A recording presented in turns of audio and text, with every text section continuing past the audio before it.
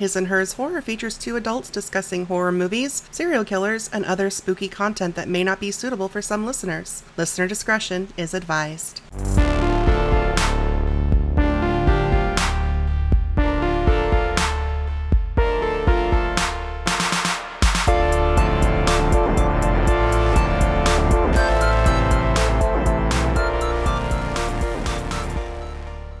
You're listening to His and Hers Horror. My name is Tia. And I'm David. And this is episode 1 in what I am tentatively calling our summer vacation series. Okay. Because I got to thinking about it, and when I looked at the next few episodes we have planned, I'm like, okay, these are all very, summer vacation-y. Okay. If that makes... Sure. It may not make sense to anyone other than me right now, but once the other episodes are released, everyone else will be like, okay. Yeah, I get it. So today, we're talking about tourist traps. Tourist traps. Okay. So, you're taking a drive, maybe you're on your way to a fun vacation spot, or you're going to go visit family, and you see those signs on the side of the road that are like... World's biggest ball of yarn, or walnut bowls, or... There's a giant statue of a blue ox in some places. Yeah. Various weird things. World's largest rocking chair. Yeah. The Novak dinosaur. What? What's an... It's a New Vegas reference. Oh, yeah. Okay. These are tourist traps, however, that you should avoid. Not those ones, the ones we're going to talk about, because nothing good will happen to you there. Fair. All right. But before we do that, dun dun dun dun dun dun, This Week in Horror. Yay! I know. I didn't tell you I had one. No, you didn't tell me you had one. Technically, I have two, but one of them is more of a review type thing. So they've been working on this new Ghostbusters movie for a while. Yeah, I keep seeing trailers for it. And, there's a new trailer that just released last week. Mm-hmm. And it fleshes things out a little bit more. Mm-hmm. Annie Potts is actually in this trailer, and I fucking love her. And what looked to me like Dan Aykroyd's arm. Dan Aykroyd's arm and voice are at the very end of the trailer. Yeah. It looks really cute. I'm actually kind of getting excited about it. And it has Paul Rudd. Mm-hmm. And I really like Paul Rudd. Fair. I'm pretty sure the woman playing the mom was Petra on Jane the Virgin. Okay, yeah. I meant to look it up and I forgot. Yeah. I was busy doing other research. So that's okay. So we're getting that soon. Plus Finn Wolfhard's in it, and I like Finn Wolfhard. Yeah. So I don't know. I get exhausted by seeing trailers that come out a year or more before, because I'm like, so that's not out on streaming, or I can't buy it yet? And they're like, no, it's not even in theaters yet. And I'm like... Well, and to be fair, there's a lot of stuff that we initially got a trailer, and then COVID happened. Right, but they've been doing this for 5 years. Well... Because I'm sorry, you tell me about a movie and you want me to get hype about it, do that 3 to 5 months beforehand. No more. Because otherwise, I keep seeing trailers for it, and then I stop seeing trailers for it, so I figure, okay, it was in theaters, and we must have missed it. Yeah. And then all of a sudden you get this resurgence of it, and they're like, the film everyone's been waiting for. I'm like, we've been waiting 3 years since you told us about it and gave us our first shots of it. What are you doing? And there are some times where that happens, where the movie gets shelved for whatever reason. That's what happened with Cabin in the Woods. Fair. Because there was initially a trailer for Cabin in the Woods, and then for whatever reason, it didn't get released for 3 or 4 years. Right. But it shouldn't be an industry standard. I know. I agree. I still think it looks good. It does look good. I'm just saying that theatrical trailer fatigue is setting in for me, where I'm like, okay, you've been telling me about this for so long, I don't even know if it's, out on streaming yet. Yeah. So speaking of stuff not being worth the wait, we purchased outright without seeing it, because we have all the other movies. We bought Spiral from the Book of Saw. So we have now watched it. Mm-hmm. And while it's not necessarily a bad movie, it's definitely my least favorite of the franchise. Yeah. I feel like they had an opportunity with the whole corrupt cops angle of tying it into the remaining Jigsaw protege from Jigsaw, which was the last movie released. They could have tied that in and had that Logan guy be a mentor or working together, something. But they didn't do that, and I feel like that was a huge missed opportunity. Well, plus with Costas Mandylor constantly teasing stuff on Twitter saying, I don't know, I might be him. Am I in this? Yeah, exactly. Because he was he was a corrupt cop in a different way. Well, and we never saw, as far as the Saw franchise goes, unless you see a body, my assumption is that person is still alive. Right. So since the last time we saw Hoffman, he was locked in that bathroom by Lawrence Gordon, my assumption is he's still alive. Right. Until I see a body, he's still alive. So, I don't know. There's just a lot they could have done. My other problem with it is I felt like, and I'm not, if you didn't see it coming, listener, then more power to you. But to me, the twist was painfully obvious. Yeah. And I've been watching the Saw franchise since the beginning. Right. So, in 17 years, I have never guessed the twist of a Saw film. And I guessed it, 45 minutes in? At least, yeah. Yeah. So, I was disappointed. There were things that I was kind of hoping that they would do.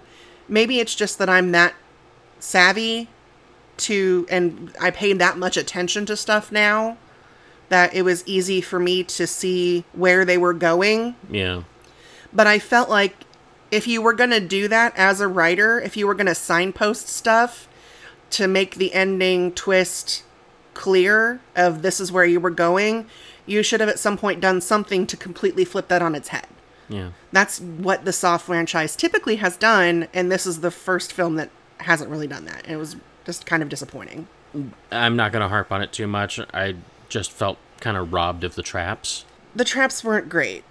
I mean, actually, well, some of them weren't that bad. No, the traps were fine. It's just they were fleeting cameos instead of stars. The way it was edited was very weird when it came to the traps.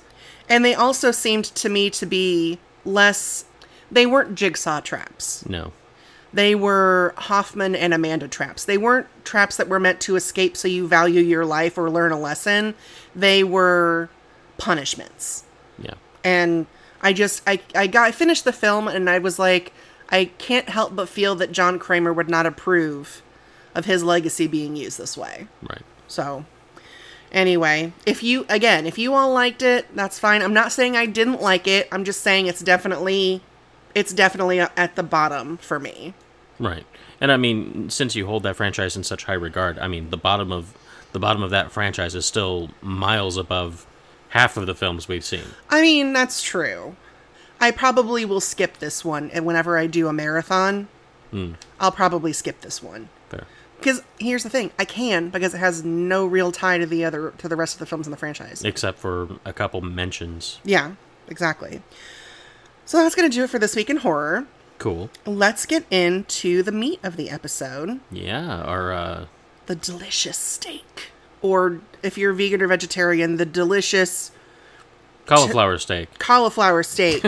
That's very well seasoned and delicious, I'm sure. I don't know. I saw a recipe for this like roasted cauliflower that it's coated in like yogurt blended with all these spices with a curry. Yeah. And then like roasted until golden. I still want to try that. We keep meaning to make that in the winter, and we never do. Well, yeah. We'll do it this year. Anyway, this is not a cooking. This is not a cooking show.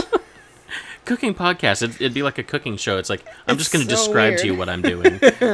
I did ask, like, last year, I was like, if I made a cooking show, would anybody watch it? Like, if I made cooking videos on YouTube, nobody got back to me on that. Fair. All right. I'd watch it.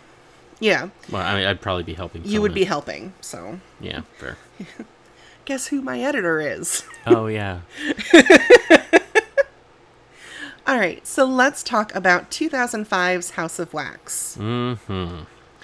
It's another Dark Castle film. It has zero ties whatsoever to the Vincent Price House of Wax, except for the title. Yeah, so that's a fact. Yeah. So the plot, Carly and her friends are on a road trip to a college football game.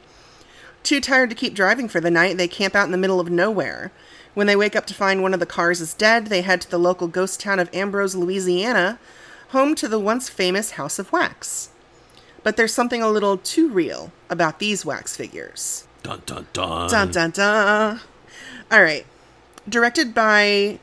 I'm not sure if this is Jaume or Jamie. It's Jaume.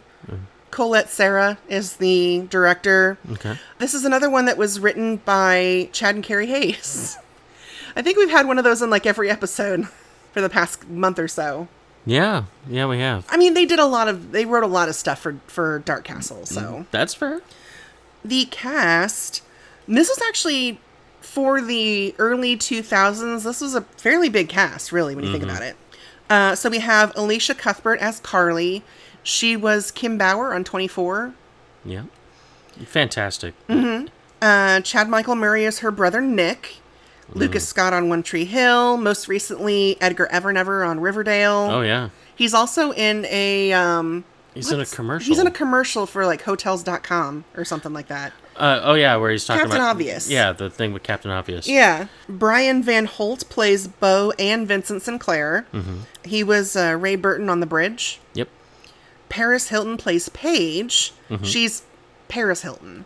Yeah. I don't have to tell you all who Paris Hilton is. At least I don't think so. Generally not. No. Jared Padalecki is Wade. He most recently wrapped up his run as Sam Winchester on Supernatural. Which was like half of some of our listeners' lives. It was like 15 years. Yeah. Something like that. Before that, he was Dean on Gilmore Girls. He's going to be playing Walker in a Walker, Texas Ranger reboot. Oh, good grief. Yeah. John Abrams is Dalton. He was Jerry on Masters of the House. And then Robert Richard is Blake. He was Julian on Empire, most recently. Yeah. Budget of $40 million. Okay. Box office of 70.1. Okay. So not too bad. Yeah, I mean, eh. All things considered, yeah. I think it was released in the summer, which is typically not the best time for slashers, if I remember correctly. Fair, but I would call this a soft slasher. Yeah. Well, not that it's not gruesome. It's just it's a little on the campier side. So it's something you could kind of drop in that post blockbuster lull. I guess I would agree with that. I don't know what month it was released, but I don't remember. I know I saw this in theaters because I thought Jared Padalecki was cute, number one, and number two, there was a big marketing thing. The studio actually let Paris Hilton do this, but basically promoting the film based on the fact that her character dies. Yeah. So they actually allowed her to sell like merch, like t-shirts and stuff that said on such and such release date. I want to say it was in May of 2005. Watch Paris die. So, I mean, you know what? I want to take a brief moment before we get into this. Okay. And just kind of nip this in the bud. A lot of people say, why does Paris Hilton keep showing up in shows like Veronica Mars or movies like House of Wax? Well, I say keep showing up. I pretty much listed her filmography, but here's the thing: she's not been given roles to be highly challenging. She's being given roles that actually are just average, normal. Well, they're basically people. versions of herself. Yeah. So you can't really say, oh, well, she can't act. And maybe she can, maybe she can't. I don't know. But I just don't feel like folks at large have given her... Well, she's in Repo the Genetic Opera. Yeah. Oh, yeah, that's right. Yeah. And honestly, it's like, so what if she can't act? She doesn't need to. She's a Hilton. Yeah, fair. She's fine. Right, but what I'm saying is I just don't like seeing the hate that gets thrown her way. Yeah, I don't think she deserves the shit that she gets. Or definitely a lot of what she got back in the day. Yeah. Okay, so let's talk about this movie. Yeah. So, Carly and her group of friends, including her twin brother Nick, who's kind of a troublemaker, they're going to this... They keep saying it's the biggest game of the year. It's at some football stadium in Baton Rouge. And they're road tripping. And unfortunately, they ended up having to take two cars. They could have all fit in... What's his name? Blake's truck. Right. Which... It's like it's like a Cadillac pickup truck. Yeah. Which doesn't make any sense to me. I was very much, and you know, because you've had this, apparently I have a lot of opinions that are similar to my dad's. Yeah. On certain things. And so David, on a drive home recently, got to hear my dad say the exact same thing that I've said regarding pickup trucks, which is, if you don't work in a field where you need a pickup truck, driving them doesn't really make sense, especially these like giant souped up pickup trucks. Yeah. So a luxury pickup truck definitely does not make sense to me. Yeah, fair. So Blake basically finds on the GPS, finds some detour that he thinks is going to save them like an hour. Right. Because they don't even have tickets to this football game. Yeah, they still have to find like a scalper and shit when they get there. Like, this is the most poorly planned road trip. Plus, we don't even know where they're road tripping from. I'm not exactly sure. I know at one point they mentioned that Wade, Carly's boyfriend, is from Gainesville. So I don't know if maybe they're road tripping from Florida, or maybe they all go to college somewhere closer to... I don't know. They never really specify. Yeah. So they are taking this detour, and they basically end up kind of getting lost a little bit. Yeah. So they decide, fuck it, we'll camp for the night, and basically just in a field in the middle of nowhere. They could be on someone's private property, they have no idea. Well, he said he didn't pass any fence posts, so... Right, because at one point later on that night, there's a truck that just comes with the headlights and is just watching them. Yeah. And nobody gets out of the truck or anything. At this point, they've got, like, tents set up, they're drinking, they're partying, and this dude with these headlights is just sitting there. And Nick, being the, tough guy or whatever... Yeah. Throws a beer bottle. Decent throw, though. Oh, yeah. Super accurate throw. And smashes one of the headlights and the dude leaves. Yeah. But when that dude shows up, they have this conversation, at least Wade and Blake do, or like, maybe we're on this guy's property, and Blake is like, well, no, we didn't pass any gates, I didn't see any signs. So as far as they're aware, they're just in the middle of the woods, and this guy's just being a douche. So morning comes. More like afternoon. Well, more like afternoon because they fucked up and overslept. So it's like 2:30 in the afternoon. And they're packing up their shit. They're getting ready to leave. Wade goes to start his Mustang, which is a sweet fucking car. And it will not start because the fan belt is broken, which is weird because he says it's a brand new fan belt. Yeah. I mean, plausible. It could be a brand new fan belt that was... brittle or having, right. had some sort of rot or something, but... Something happened. Not very likely. Who knows, yeah. Manufacturer's defect. Yeah. But that doesn't make a great movie to be like, oh, well, we're stuck because there was a manufacturer's defect, so I'll call the roadside assistance and get a new one. Yeah. And of course this is 2005 in the middle of the nowhere, and they're in the middle of nowhere, so only 2 of them have cell phones. Yeah. But they end up meeting this tow truck driver... Yeah. Lester. Yeah, they meet him by way of smell because he's... Carly falls down a hill into a roadkill pit, I guess is what you would call it. Yeah, like face first. It's rough. Yeah, and because basically Lester's got a tow truck, but he also cleans up all the roadkill. Mm-hmm. He agrees to drive Wade into the local town of Ambrose. And Carly decides to go with him for some fucking reason. I don't know why. And then everyone else is like, well, do you want us to wait for you? What do you want us to do? And Wade tells them, no, you guys go ahead and go to the game. We'll get this fan belt, and then we'll just catch up with you. So they get to this town, and they don't really see anybody. Right. There's a few cars parked up along the side of the road, but not dense. There's nobody outside. They see there's like puppies in the pet shop window, and there's a lady who like opens her curtain and then shuts it again. But they don't really see anybody. Right. But they hear music coming from this church, so they go to take a look, and that's where they stumble upon Bo. Bo runs the local gas station / auto shop, and it appears that they've interrupted basically a funeral. Yeah, and he's pretty terse with them. Yeah.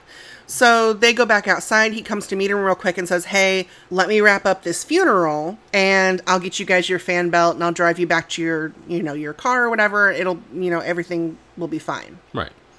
So one of the draws of this particular town is Trudy's House of Wax. Yes.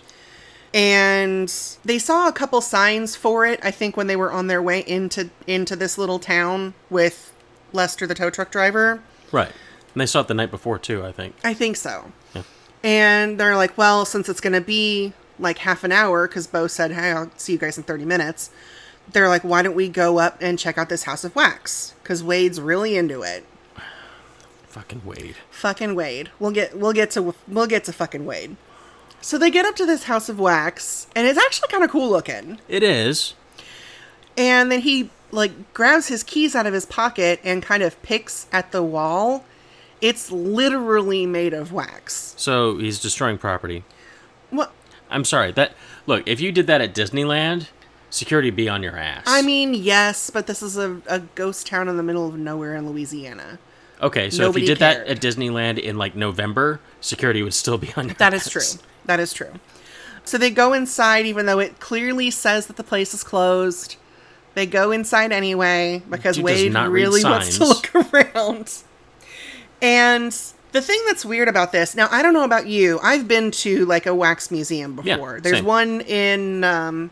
one in Hollywood that's near Grauman's. Yeah, that's where I've been. Okay, so we've been to the same one. Neat. Normally, and Wade even points this out, normally things like that, it's celebrities. Yeah, famous people of some kind, or, celebrities, presidents, historical figures of some sort. Yeah, big film characters. Yeah. Like, I think when I went to that wax museum, there was a Hellboy statue. Mm. There was also a Jason Voorhees and a Freddy Krueger. I couldn't tell you who was there when I went. I was maybe 8. I was an adult. I was 22, 23. This was like 31 years ago, and I probably didn't want to be there. I'm sure I have pictures somewhere in a drawer. I don't know. Anyway, Wade is like, this is really weird. Aren't these supposed to be famous people? I don't recognize any of these statues. Right. But the detail is really good. Like, everything in this house is wax, basically. Yeah, the fruit, the individual pieces of fruit on this platter on a table. The plates that are in the dish rack in the kitchen. Each individual one is wax. Is a wax plate. And the detail on some of this stuff is impressive. Like, really, the only thing I think that isn't wax is the glass in the windows. The glass in the windows, and Wade comes across what he thinks is a wax dog, but it turns out it's an actual dog. And it barks at him and scares the shit out of him. It's pretty funny. Yeah. So they leave the House of Wax because it's kind of freaking Carly out, and they run across Bo again, who takes them up to his house. Yeah, after he asks why they're trespassing, because they're just digging around in his shop, because it's not locked either. Yeah, because they said they got tired of waiting, because they're like, he said he'd be half an hour and he's 45 minutes, which that's not that big of a difference. I like that Carly points out the same thing I've been thinking the whole time, is that he's been an asshole.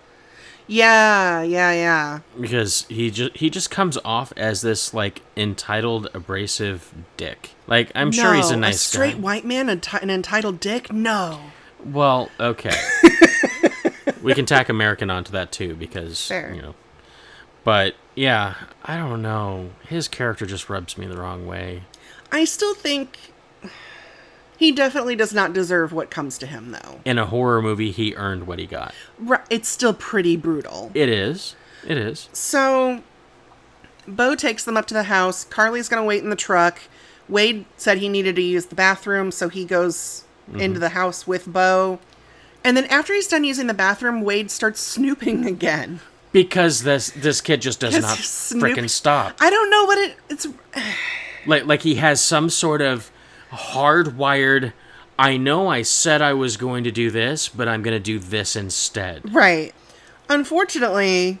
Boundaries, my dude. I know. Boundaries. I know. It's really bad. I get that you might be curious about things sometimes, but just fucking don't. Peeking your head in is one thing. Walking around and digging through stuff and swinging around medical instruments is a totally different ballpark. Well, not to be fair, he was later swinging around medical instruments in self-defense.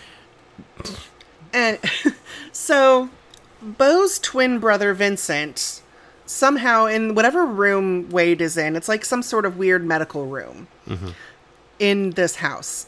Yeah, because, we all have medical surgical rooms. Well, the dad was a doctor. Right. Yeah, he was a disgraced surgeon. Yeah. Basically, Vincent cuts the lights, and there's a trap door in the floor. That's not all he cuts. And uses some sort of knife to cut Wade's Achilles tendon, and then knocks him the fuck out. Yeah. I will say, Jared Padalecki's screams as he's trying to scoot away on his backside with the acting of having a severed Achilles tendon, quite convincing. He sounded genuinely pained. Yeah, he did. Which, I don't know, sometimes I get nitpicky on, like, the way people, express pain. Not that I've ever had that done to me, but, it's like, sometimes you hear people like, ow, ow. I'm like, no, you would not have vocalization for that. Yeah, exactly. So, I'm sorry. That's just me being... No, you're fine. I think you did a great job there. Yeah. Unfortunately, things continue to be bad for Wade. Yeah. At least he gets a seat. Vincent... So here's what happens. I know. Vincent basically takes him down to his workshop, stitches up his wounds, because he also stabbed him. Yeah. Vincent did. Stabbed him in the chest. Yes. Stitches up his wounds, waxes off all of his facial hair. One pull. Which is impressive, honestly. But I mean, dude's probably been doing this most of his life, so. That's true. And then sits him in this contraption that I can't even really describe. It's basically a chair, and it's got a sort of if you can stretch your mind to understand it, a basket halo that kind of fits around a head. To, like, hold it in place? Yeah, with precision prods, if you will, that don't penetrate the face or anything. They just kind of hold it in place. So there's a whole bunch of pieces that you can kind of twist and kind of tighten into. Something that covers the eyes also. Yeah, covers the eyes and keeps your head aligned and your so it doesn't move or slip or anything like that. And then he turns a couple of switches, twists a valve, and starts spraying Wade with hot wax. Yeah. And he's still alive, by the way. And basically ends up making Wade into a new wax figure for the museum. Yeah. And even after being made into a wax figure, he's still alive. Because later when one of the friends finds him, he's able to move his eyes. And shed a tear. And shed a tear, and it's kind of like, you can hear vocalizations, but he can't open his mouth because wax. Yeah. So, Carly, unfortunately, is also not having a good time. No, she's not. She has noticed, because she got out of the truck, she got sick of waiting, and was just kind of standing outside of it, looking around. Right. And she notices that Beau's truck is the one that was watching them last night, because it's got the same broken headlight, and the grill and everything is the same. So there's a bit of a tussle, but Beau, again, being a big muscly guy, and Carly being played by 5'3" Alicia Cuthbert, he takes her down to his shop and ties her up and glues her mouth shut. Yeah. I mean, there's some events between some fun stunt work, but yeah. Yeah. Some really impressive driving with her head down by the floorboard. Yeah, she actually drives better when she's not watching. I don't know why. Yeah. So meanwhile, while all this shit's going on with Wade and Carly, the rest of the group, they got stuck in traffic and basically decided we're not going to make it to the game anyway. So let's just go back for the others and see what's going on. Yeah. They basically go back to the exact same campsite they were at. Blake wants to get it on with his girlfriend Paige. So he tells Nick and Dalton, here's the keys to my car. You guys go get them. Fair. So, he has been driving all day. That's true. Well, sitting in traffic all day, but still. Well, yeah. He's like, I'm sick of driving. I don't want to do this anymore. I want to fuck my girlfriend. Because he does come up to Dalton and Nick while they're, like, peeing. And he's like, hey, are you guys going to get laid? Because I am. If you guys fucking leave. So, bye. So, you guys go look for Wade and Carly. I'm going to stay here and fuck my hot girlfriend. Here's my keys. Fuck off.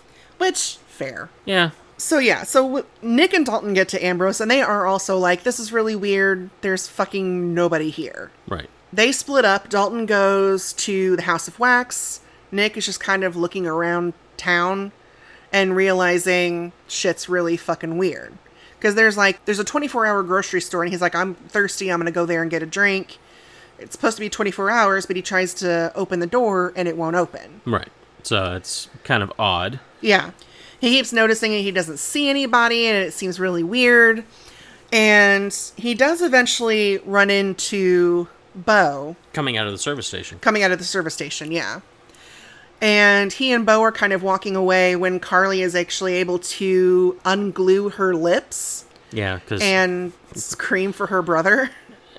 Honestly, I think that's the only time I've seen someone being muzzled by having their lips super glued together. Yeah, it's really, which I didn't know if that would be effective or not. Oh yeah. Oh, really? Okay. Oh, yeah. All the things I've super glued in the past couple of years, there have been a couple times I've been terrified when I've had just my fingers touch and I go, ooh, nope. Fair. Okay. So, yeah, as delicate as the skin and everything is on the lips. Yeah. Man, she's strong. But yeah, basically Nick has a big fight with Bo. And then we think Bo leaves because we see that his tow truck, he's also got a tow truck that goes away. So they think he's leaving. So they decide that they're going to go up to the house, up to Bo's house, because that's the last place Carly saw Wade. And that's also where she had her cell phone. Where her cell phone got lost, yeah. While this is going on, Dalton has reached the House of Wax and sees what he thinks is Wade just sitting at the piano. And he's like, hey, man, let's go. But as he gets closer, he realizes that, oh my gosh, it's just a really lifelike statue of Wade. Which is really odd. That's weird. But he's like, Wade? And then he moves his eyes and looks at him. And then Dalton makes a bad choice. Yes. In my opinion. A really bad choice. Because he's like, hold on, dude, I'm going to get you out of there. And then he, like, grabs a piece of wax from his face and kind of, like, peels it away. Yeah. And unfortunately, because I guess hot wax just kind of melds with skin at a certain point. I would say, the way it was kind of, like, spray misted on him, I would say you could imagine that the skin would have... Because it was bubbling in that big cauldron. Yeah, so... That shit was hot. It would have basically impregnated the pores of the... Mm-hmm. I don't know a better term to use other than impregnated. Like you can have leather that's Yeah. It basically is... Yeah. That. If they had gotten him out of there, there would have been some very specific things they needed to do to safely get that wax off of him. Unfortunately, that doesn't fucking matter. Yeah. Because Vincent ambushes Dalton, and in doing so, when he goes to slice at Dalton, slices into Wade instead. Yeah. And, he immediately dies of shock. Well, which I'm surprised he didn't die of shock already. Well, his whole side of his cheek's gone. Yeah. Yeah, that's rough. Yeah.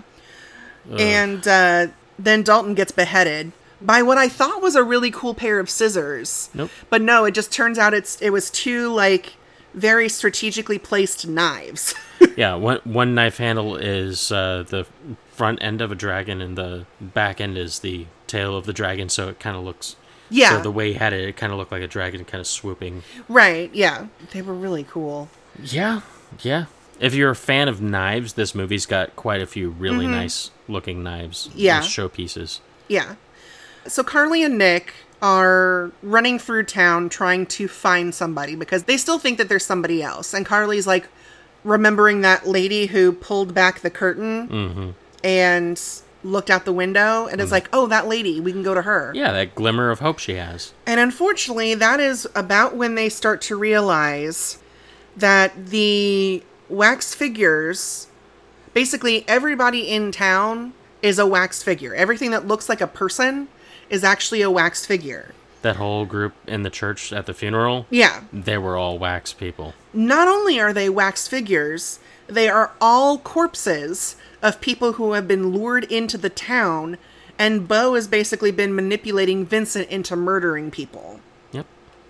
I think it's more that Bo is doing the murder and using Vincent to kind of cover it up.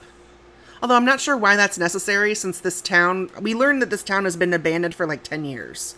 But Vincent seems to be doing quite a bit of murder on his own volition too. That's true. Because Bo even said that he didn't want him going out on his own, so... That's true. Those were unsanctioned murders. Yeah, because Vincent does go and kill Blake and Paige. Yeah. Just pretty randomly. And bring back some cars, I think. Brings back his car. His car, yes. Yeah, the Cadillac truck. Because there's a sugar mill where all the stuff that they've gotten from people they've lured to the town. There's a box of cell phones. There's luggage. It kind of is Texas Chainsaw. Yeah, that actually had a really good scene because there's this part where Paige is doing the best she can to kind of run and escape the imminent danger she's in. Yeah, she's wearing no shoes, bra and panties, her boyfriend's t-shirt. Yeah. So, armor class of 0. Yeah, it's not great. But she's doing her best. She finds some cover. She kind of tucks into a tight spot, and she's like, all right. She seems to kind of look like she's kind of centering herself, settling into herself. Trying to get some strength and resolve. And at least some wherewithal where she's at. Yeah. Well, then in walks Vincent and kicks on the lights, and she looks around, she's like, I have absolutely no cover. Like, yeah. I am just basically sitting next to a box of probably at least 100 cell phones. Yeah, none of which work, unfortunately. Which doesn't bode well, because usually when you've got a box of just random cell phones and a bunch of cars... Yeah. Yeah. I will say, other than Wade, Paige does have the most interesting kill of the film. Yeah. The pipe through the forehead... Which she acquires herself and uses to protect herself until she gives her weapon away. Yeah. Sorry. But he javelins that thing pretty good. Oh, yeah. And, like, center forehead. And I do really love her dip forward and then sliding down the pole a little bit. It's a great effect. Yeah, it's a really good effect. I have to admit, though, when I saw the pipe go through her head, my first thought wasn't pipe going through head. That was her first thought. My first thought was... Let off some steam, Bennett. Oh, yeah. From Commando. Commando reference. Yeah. Nice. Well, and the thing I really like is this director insisted on using practical effects as much as possible. Which would be appropriate for something like House of Wax. Yeah, exactly. So, Bo and Vincent, there's a big, that final 2 chase where it's essentially Bo and Vincent against Nick and Carly. Right. So it's twins versus twins. Yeah. And they chase them into the House of Wax. Nick somehow starts a fire. I didn't realize the wax was that fucking flammable. Oh, yeah. It basically ends up turning into fucking napalm. Well, molten wax, especially at that high heat. Yeah. It's depending on the compounds that the wax is made of. Whether it's unlikely that this is beeswax. So this is more of I'm not a wax expert. I'm not a chemist, but I would say a chemical-based wax or a manufactured wax, paraffin wax, something like that. Okay. There's got to be a flashpoint to it. Fair. And it was already kind of bubbling and boiling, and then he cranked the heat on it. Yeah, under a great deal of heat. So yeah, eventually you're going to have vapors that are going to go up that would then eventually catch. I guess most stuff of it will eventually catch fire when it reaches a certain temperature. I think you probably burn anything. Well, I mean, look at magma flows, and you've got stuff just kind of sitting 10 feet away that just ignites. That's true. So, I mean, a high enough temperature even. That's true. Sorry, I've been watching a lot of volcano videos for some reason. Well, I'm not... I don't know all the science, so I have to ask you sometimes. And half the time I do my best at the science. Right. So, because Nick has started a fire in the basement of the aforementioned literal House of Wax, it starts melting around them. Yeah. Apparently that upstairs, that melting wax bed that was in that bedroom, the wax was actually peanut butter. Oh, God. And Alicia Cuthbert kept getting stuck. So they kept she repeatedly got stuck in this wax bed. Because she's just supposed to, run over the top of it. And apparently she kept getting stuck. Well, and I was getting Nightmare on Elm Street flashbacks on when he was trying to climb the stairs and his foot the marshmallow stairs. Yeah, it was very much like the marshmallow stairs from Nightmare on Elm Street. Yeah. Not quite as campy, but plus it would be both sticky and slick at the same time. Right, exactly. It's a weird texture. I don't know. Phrasing. Yeah. So, of course, Nick and Carly get the better of Bo and Vincent. They kill them. They get out of this melting house before they fucking die. They actually worked smart since they realized, hey, wait, the whole house is wax, right? So they didn't have to find an exit. They just made one. They basically just start tunneling through the wall. Yeah. Because they're like, well, it's melting anyway. Dig. So, flash forward, it's the morning. Yeah. They learn that this town, basically, when the sugar mill shut down, the town was essentially abandoned. Because there were essentially 2 things happened. Not only was the sugar mill shut down, but the interstate got put in. Right. So this town, which had a draw of everyone who lives here basically works in the sugar mill. And then there's also this great tourist attraction. Well, that all kind of stopped being a thing. Whoa.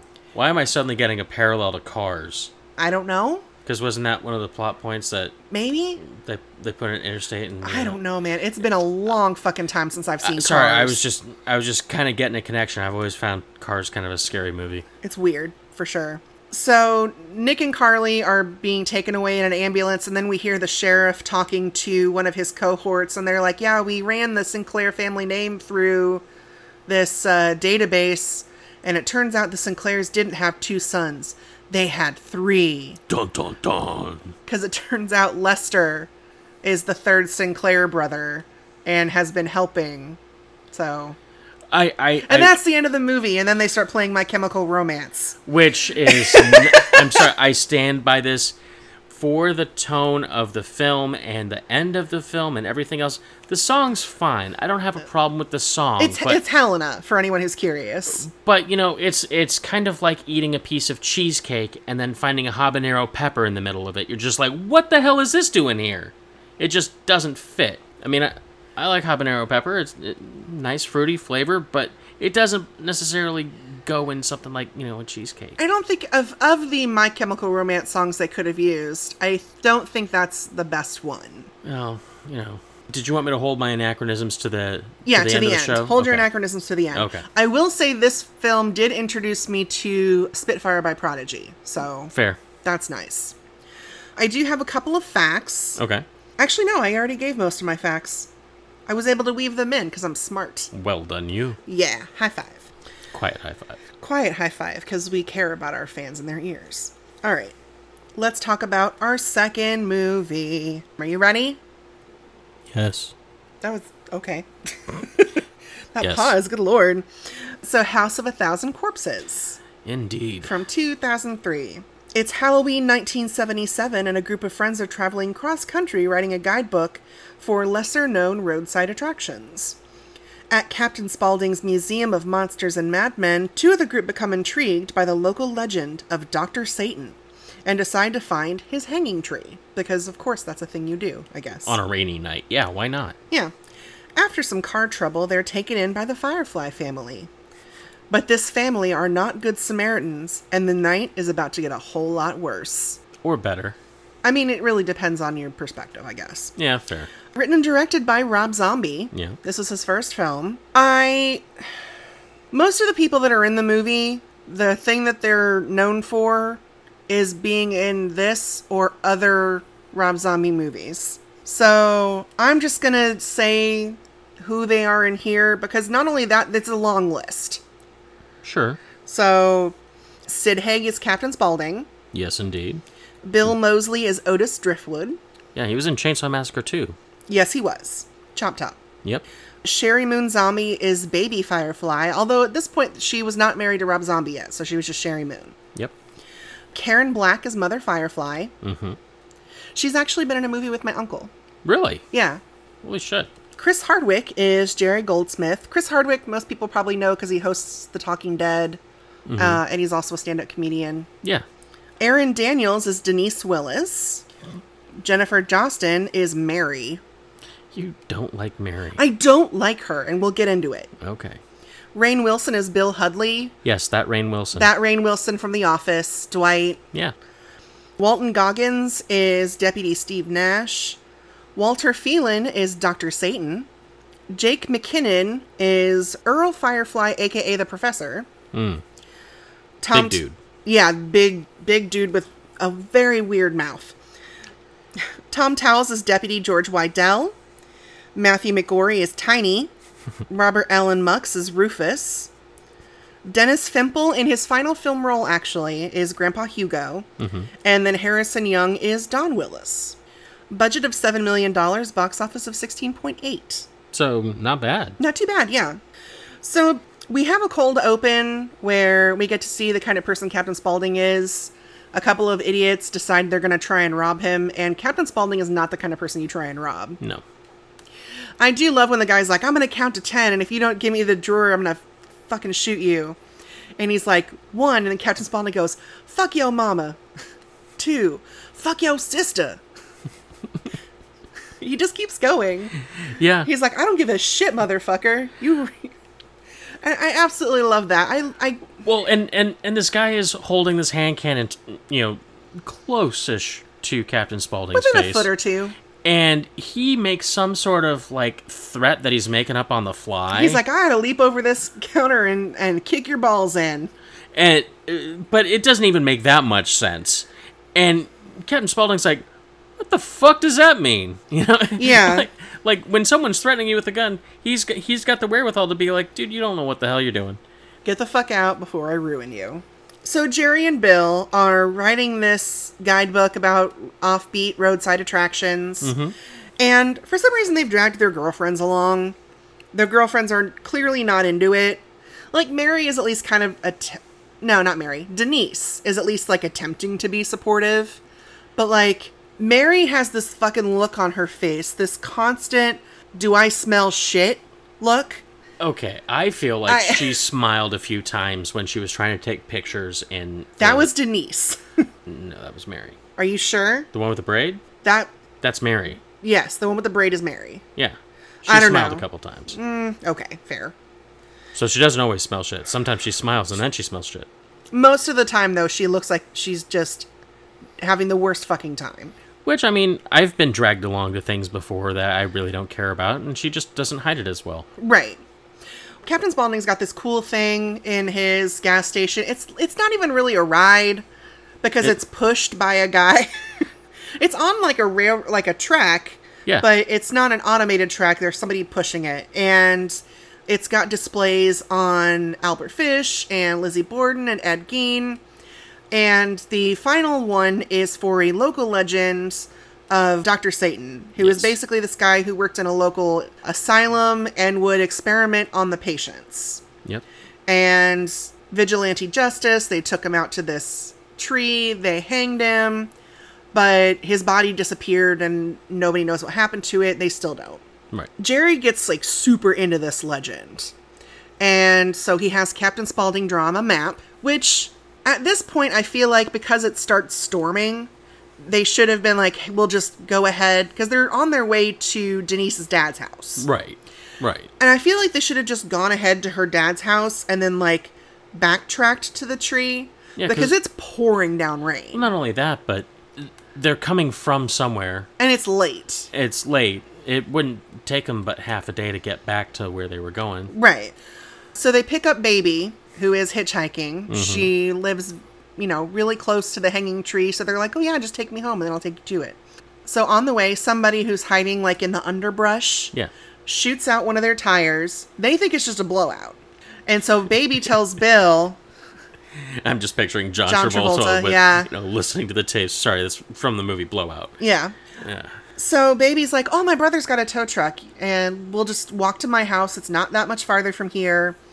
And so Jerry and the girls stay with the car while Baby takes Bill to her house. After Rufus brings the car and everything, we get to meet the rest of the Firefly family. Mm-hmm. So in addition to Baby's half-brother, Rufus Jr., RJ, we've got her adoptive brother, Otis Driftwood. Yeah. Her half-brother, Tiny, who is very tall, burn scars. He's probably... Doesn't talk. Probably close to 7 foot. Yeah. Mama Firefly, and then Grandpa Hugo. They have this weird Halloween dinner, which is weird. And then there's a show, which is even weirder. Yeah, because it's mostly just Grandpa Hugo telling Cunnilingus jokes? Telling Cunnilingus jokes and then just screaming into the microphone. Yeah, and then... And then Baby does a lip sync to Betty Boop's I Want to Be Loved by You, which Mary is not a fan of. No. And because Baby at one point gets onto Bill's lap, and... I don't think Mary realized at this point, maybe she should have based on her surroundings, that these were not people to fuck around with. Yeah. But she shoves Baby off of his lap and calls her a fucking slut and a whore. And Baby quite correctly tells her, you shouldn't have done that. And she's like, oh, why? What are you going to do? And Baby pulls a fucking switchblade and is like, I'm going to cut your tits off and shove them down your throat. Which, I'm sorry, but if that was an insult directed towards me, or...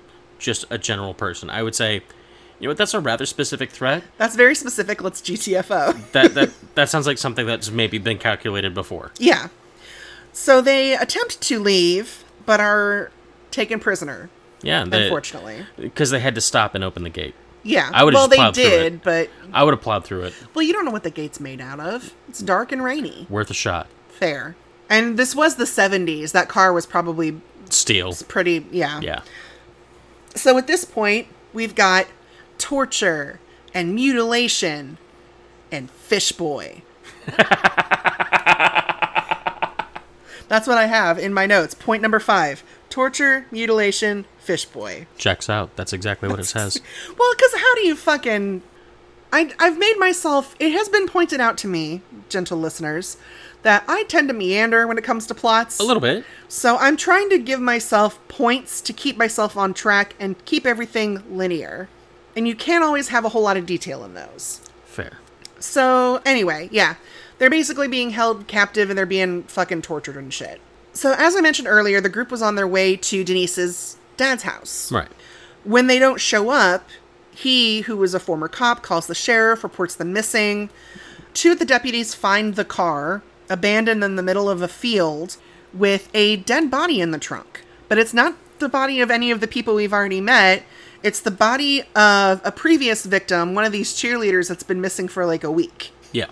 So these 2 deputies and Dawn decide they're going to go to the Firefly home.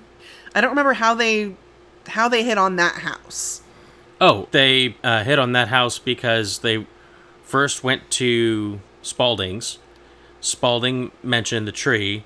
The deputy asked him to draw the same map. Oh, and the tree is near that house. And the tree is near that house. And they said that right. After they found that car, they were going to go check out a couple local farms in that area. So that would be one of the places they would hit. They fucked up by showing up at that place with only 3 people. Yeah. Because, yeah, they show up at the house and they all quite quickly get fucking murked. With one of the longest pregnant pauses of an execution I've seen in a while. Because there's a musical accompaniment to this one part. His deputy's on his knees. The song stops. I counted 6 breaths that I had. And then the trigger pulls. It feels like a solid minute. I'm sure it's not. I wasn't doing any kind of like, yogic breathing or anything. But it's total silence, and because they're standing they're so still. I actually, the first time I saw that, I thought it was a still image. But no. All right. So now it's time for the Firefly family Halloween ritual. Yes. Costumes and stuff, including Otis skinning Denise's dad and wearing his skin as part of his costume. Yeah. You know what? It's gruesome, but I will say he is a master of his craft, and it looks like he did a good job. I mean... I'm the one who brings the Christmas candy. Who's your daddy? The part where he said, give your daddy some sugar. Give your daddy some sugar. Sticks his tongue through the mouth. Through the mouth of her dad's skinned face. Yeah, that's where I'm like, okay, Otis. Okay, I gotta feel like these actors were just having so much fun. Oh yeah, they had to have been. Yeah. So the survivors, Denise and Mary and Jerry, are dressed like rabbits and taken to this old well. Mary attempts to run. Run, rabbit! Run, rabbit, run! But unfortunately is killed by Baby. Mm-hmm. Later, her body is put on this funeral pyre in the middle of, it's really cool. There's, little wooden crosses everywhere, and it's a pyre of, there's, stone with legs going out in different directions, and then there's wood on top of the stone. Mm-hmm. And they light that on fire, and somehow there's also kindling in the legs that go out, so it forms this really cool looking... It's a star pattern, but not a standard pentagram or pentacle. It almost kind of reminds me of a chaos star. Yeah, it's really cool. I also love Otis's what I call Hell Priest outfit. Yeah. Because it's got it's this red, really long cassock almost. Okay, yeah. That buttons up to the throat, and it's deep blood red.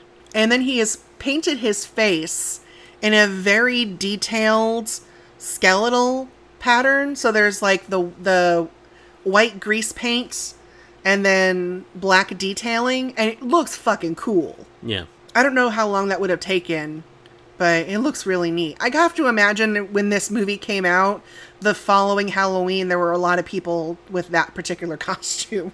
Maybe. I don't know. So Denise and Jerry are put in a coffin and lowered into the well. Mm-hmm. Jerry is taken by some of their previous sacrifices, I guess. I don't know. There are people that are in this muddy water that carry him off and then recede back into the water and never to be seen again. They kind of remind me of the Mutters from Left 4 Dead 2. Yeah. And then, unfortunately, when Denise finds him, he is being vivisected by Dr. Satan. Yeah. Vivisection, for anyone who is unaware, is dissecting something that is still alive. That's the Vivi. Yeah. Viva. I will say, I do think it's really cool when Denise, she gets to the end of this skeleton-lined hallway, and it kind of opens up into this not well-lit area, but slightly more lit area. Yeah. And there's like a chandelier made of bone, and it's all very... Oh, yeah. It reminds me very much of the Sedlec ossuary in the Czech Republic. Yeah. I actually, at some point, I would like to do an episode on different interesting, like, creepy locations. Sure. And talk about, like, the Sedlec ossuary and the catacombs of Paris and Snake Island, stuff like that. Sure. And then I went and looked. There's a reason that it looks like the Sedlec ossuary. So it's based on it. Oh, well, that's a good reason. That's why I'm like, good job, Rob Zombie. You did a great job with that. So Denise is chased by Earl Firefly. Mm-hmm. One of my least favorite parts of the movie, particularly when he removes that face mask thing and you see his weird butthole mouth. And some sort of some, like, phlegm. Like, a lot of phlegm. I'm like, dude, you need a Mucinex or something, man. Like, yeah, something. That shouldn't happen. It's gross. It's the most uncomfortable part of this movie for me, just because, I don't know, it's really weird and gross. But she manages to escape and get back to the main road. And she's picked up by Captain Spaulding. Yes. Which, other than shooting those two robbers in the beginning, as far as we know, he's fine. Yeah. But he's not fine. Because she passes out, and oh no, Otis is in the back seat of the car. Captain Spaulding is working with the Fireflies. Dun dun dun. Yeah, because he's like, I'll get you to a doctor. I'll take you to a doctor. Yeah. And she passes out, Otis pops up, and then the next thing we see is her, like, in close-up, and Dr. Satan and Earl are around her. Yeah. So, not quite the doctor she expected. I mean, he said he was taking her to a doctor. He didn't lie. Most likely out of network. It's going to cost her life. That is fair. So I have two fun facts. Okay. So the house that they used is actually the same house that was used for the Best Little Whorehouse in Texas in 1982. That's wild. It's actually part of the Universal Studios backlot tram tour. Okay. However, during filming, Universal refused to stop the tram tours. So occasionally they would have to, like, stop filming because the tour was coming through. That sucks. And Universal in general kind of fucked this movie over. Yeah. Because they refused to release it because they're like, oh, it'll probably get an NC-17 rating. We don't want to release it. And then Rob Zombie was actually able to buy the rights back. And then Lionsgate wanted to release it. Yeah. And the other fucked up thing is that Universal had the gall. Later had the fucking balls to have a House of a Thousand Corpses section at one of their Halloween Horror Nights one year. Which Rob Zombie apparently found hilarious. Like, they refused to release the movie, and now it's part of their Halloween Horror Nights thing. What the fuck? Right. One other thing I thought was neat, or at least I thought you would think was interesting. So the burial scene towards the end of the movie where the casket is lowered, they push play on a tape deck and lower that in too. The recording is a slowed down clip of Aleister Crowley repeating "Bury me in a nameless grave." Yeah. Which is the opening line from his poem, The Poet, which was recorded in 1920. That's interesting. I wasn't sure if you knew that. I wasn't sure that was the... So that was actually Aleister Crowley? That was Aleister Crowley, okay. Yeah. Wow. Well, I mean, it was slowed down, so it's kind of hard to... Well, and there were some poets that they were able to do cool stuff like that with. Like, there's actually a recording of Sylvia Plath reading one of her poems also. Oh, wow. Yeah, it's really cool. So let's get into David's Anachronism Corner. I only have a few, because I know this is going to be a relatively long episode. This is going to be, well, we'll figure it out. And they're all primarily around House of Wax. Okay, go. And this is where I get to be kind of a picky nerd. That's one of the things I love about you, babe. I guess kind of following with your whole, you have questions sort of thing. Yeah. The process on these mannequins, these wax figures. Yes. Generally speaking, when you're painting something that could, and I'm just going from a frame of reference of painting, and you'll understand what I mean in a minute when I'm talking about sealing and stuff. Moisture can be an issue. Now, wax should, in theory, seal out the moisture, but there's moisture inside. Yes. So I'm wondering what kind of treatment is done to keep it from clouding behind the wax and causing discoloration. Because usually you would use like a spar varnish on the outside to keep it from clouding when moisture could be around. I don't know. And that just puzzled me. I mean, it looks like a relatively dry area, but it's also Louisiana, so... Yeah, it's... So who knows? I don't know about the humidity in Louisiana. I don't want to think about these things, folks, but sometimes my brain starts wandering off on these things, and it's like, someone's face gets taken off, and I'm like, that's nice and all, but why aren't these figures that have cobwebs, why isn't there discoloration or cloudiness or something? Well, because we know they're on their way to Baton Rouge, but we, like you pointed out, we don't know where they're coming from. Right, but on the GPS, they were clearly in Louisiana. Right, no, they were in Louisiana, but we don't know where in Louisiana they were coming from. Fair. The other issue I have is with the big finale set piece of the eponymous House of Wax being on fire.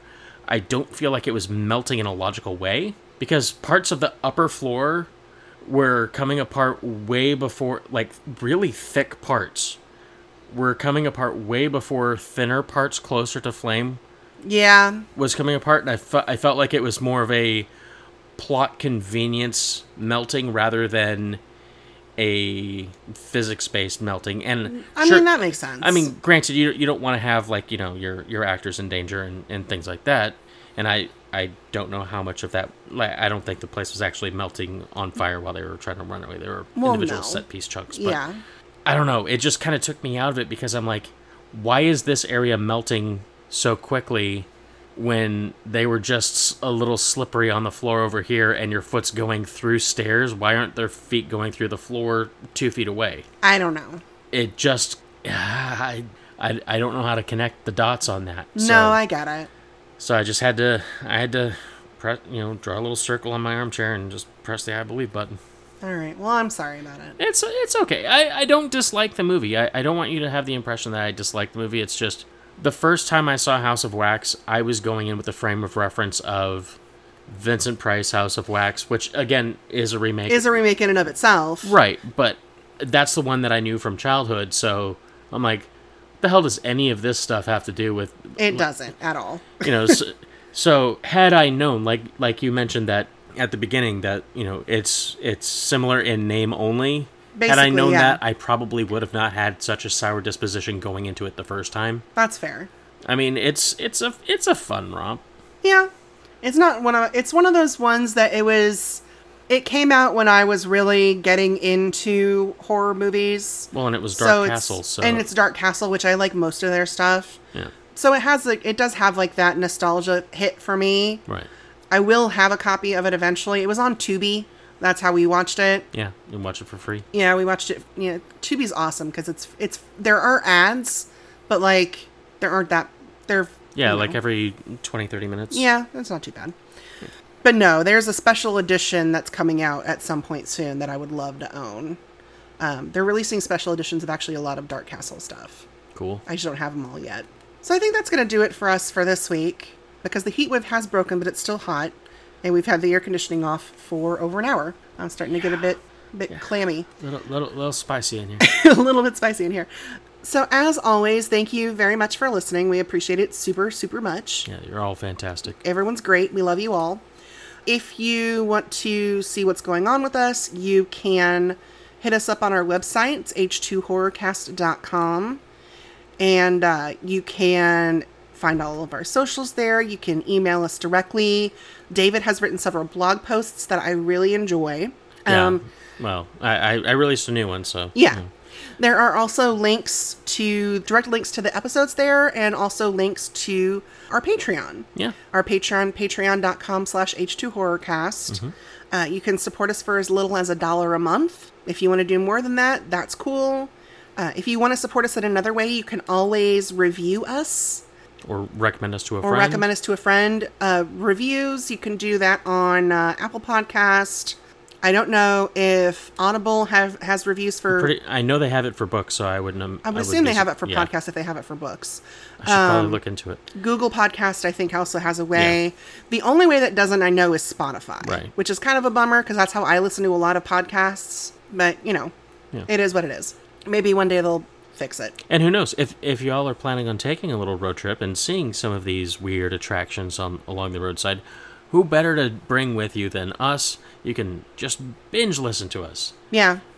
Force one of your friends to listen to it and make them feel like they're captive. Yeah, I'm planning a road trip for us in November, and that's probably going to be at least, I don't know if on the way there or on the way back. Why not both? Yeah, we'll definitely be listening to some podcasts while we're traveling. All right. I think maybe some sing-along stuff, too. Oh my God, definitely sing-alongs. Musicals. Yeah, fun musicals. We still need to do that horror musicals episode that I promised Kelsey ages ago. It is in the works. I promise you that. All right.